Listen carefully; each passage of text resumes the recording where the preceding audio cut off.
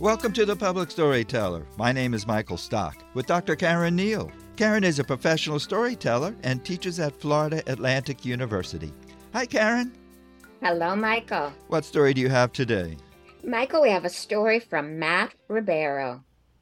It was an early October morning, and there I was, sitting outside of Fort Lauderdale Airport waiting for my beautiful girlfriend Amanda to arrive. We're a long-distance couple, so we hadn't seen each other in quite a while, and the anticipation had built up immensely over that period of time. Once I finally saw her, the wait was immediately worth it. We embraced, and we began to talk about how amazing this weekend was going to be. And I had a lot of things planned for us too, and there was honestly no time for any sort of snag or interruption along the way. We decided we were hungry, and we decided to go get some breakfast at this small little cafe named Bonjour in Weston. And the place was pretty nice, and it was packed too, which indicated that the food was probably going to be pretty good. And it was. But Amanda had decided that she wanted more coffee, and we went to the front counter to go get it, and the guy there was clearly in a rush and looked bothered. But he gave it to us, and I, being the gentleman I am, I offered to hold it for her. She said yes, and we decided to head home, and on the way out, I went white. I looked down, and my hand was completely covered in hot, scalding coffee. It was pain unlike anything I'd ever felt before. I instinctively dropped the cup. The whole store turned to look at me, but I didn't care. I was panicking. I immediately looked for some water to rinse my hand under, and Amanda had sprung into action without me even asking, looking for water to help pour over my hand for relief. And once I had rinsed it off, the pain went nowhere. It was just as bad as the moment it started. And eventually we decided to go outside, and I sat there while she poured water over my hand, and the second the water washed away, the pain came back in full force. The moment of relief that I got was extremely temporary, and I kept chasing it by pouring water over and over and over again. And she had suggested that we call an ambulance, but unfortunately, since this is America, I said no, that is not happening. Because on top of everything that was happening, I really did not feel like going bankrupt. And we eventually realized that sitting there pouring water in my hand really wasn't going to get us anywhere. So she offered to drive us to CVS using my car, and I was in no position to say no because I could not drive in the state that I was in, both mentally and physically. So when we got to CVS and we found the burn cream, I looked at the package with anticipation, and I wondered what kind of relief could this give me, because I was willing to take anything at that point. And when we finally got to the car and opened up the packaging, I sighed before I applied it, hoping for the best. The pain that I had described before was already the worst pain I had ever felt. And what had followed after I had put on this burn cream easily surpassed that in every single imaginable way. The burning was more intense, the pain was sharper, and the way I had reacted was nothing like how I had reacted before when it first happened. I simply buried my head and let the tears roll down. This is extremely out of character for me. I typically don't respond to pain in this way, and Amanda was worried because she had never seen me in a state like this. And all I could do was wait there as she drove us home because there was no water left in the car, so I couldn't wash it off. And when I got home, I ran into the kitchen and took all the burn cream off immediately. And the pain was still there. I was losing hope fast. And to add insult to injury too, I had completely forgotten about the coffee that had spilled on my chest.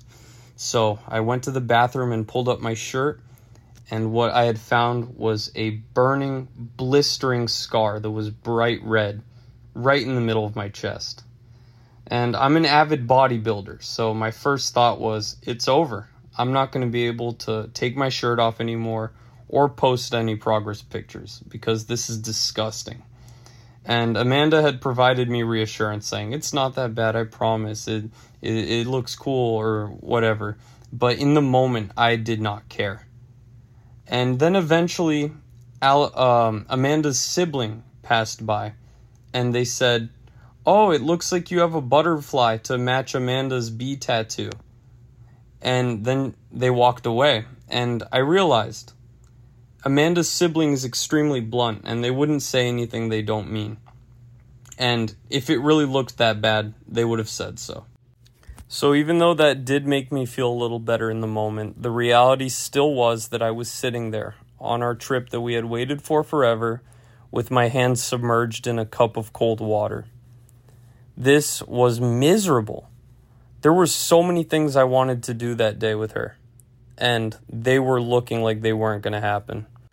But then Amanda came into the room, cuddled up next to me, and smiled. And she looked at me and said, everything's going to be okay because we're together and we're still going to have a good time.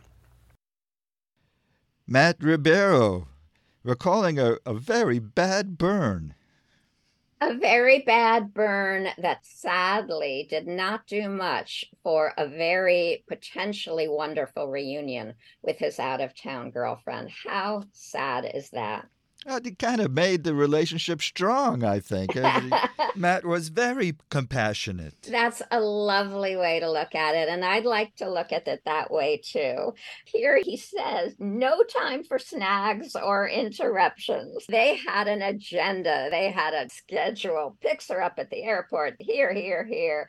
And just his luck, being a gentleman, I offered to hold the coffee. And the rest, as they say, is misery. I mean, history.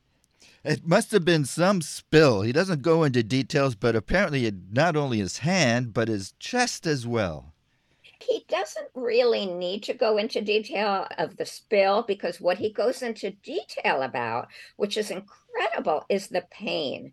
I went white. My hand covered in hot, scalding coffee. And then the burned cream made him cry. It surpassed the original cream. Tears rolling down, spilled on his chest, burning, blistering. His description of what that coffee did. Wasn't McDonald's sued? I cannot believe that places are still serving coffee this hot. And he even threw in some social politics by not wanting to go bankrupt by calling an ambulance. I didn't know the rules or laws about ambulances myself, or bankruptcy for that matter. I once had a student who needed an ambulance and she would not allow me to call one because she said she doesn't have the money. And as it turns out, what I found out subsequently, don't quote me on this, is if the ambulance comes and treats you but doesn't take you anywhere, if the EMTs come and do something for you and don't take you to the hospital, you're not charged. So maybe they could have done something for them. But I wondered why they didn't go to an urgent care. You're in so much pain, you're scared. I think the point is you're not thinking so clearly. I would imagine that it would have been all right if she had driven him to the emergency room. I disagree with you. Just the thought of being charged all this money for being taken to the hospital or being treated at a hospital prevents a lot of people from getting the necessary treatment. And I felt so bad for him because I get burned cooking all the time, and this must have been 10 times, 100 times worse. And burn cream is not supposed to make the pain worse, is it? I've always heard that you put running water on a burn. You don't put ice, and you absolutely don't put cream on. You put cream on after the fact when it's cold. But if you put it on during, while it's still burning in your hand, it will just insulate the burn. I don't know what that particular cream said, but I just felt terrible for him. And again, who of us is able to think clearly when you're going through something like that? And I think that is the point. This is a story that, thank goodness, ends happily. Yes, he's got that scar, but that butterfly scar will not last as long as the relationship. And I think that was a beautiful end to the story. And I think you may be right that this cemented that relationship because they went through this trauma together. Karen, I understand there is a storytelling slam coming up. Yes, next Sunday, 4 o'clock, Boca Raton Public Library, the downtown branch. If you want to find out more about the Story Slam, which is free, if you want to find out more about sending me stories, see Neil at fau.edu.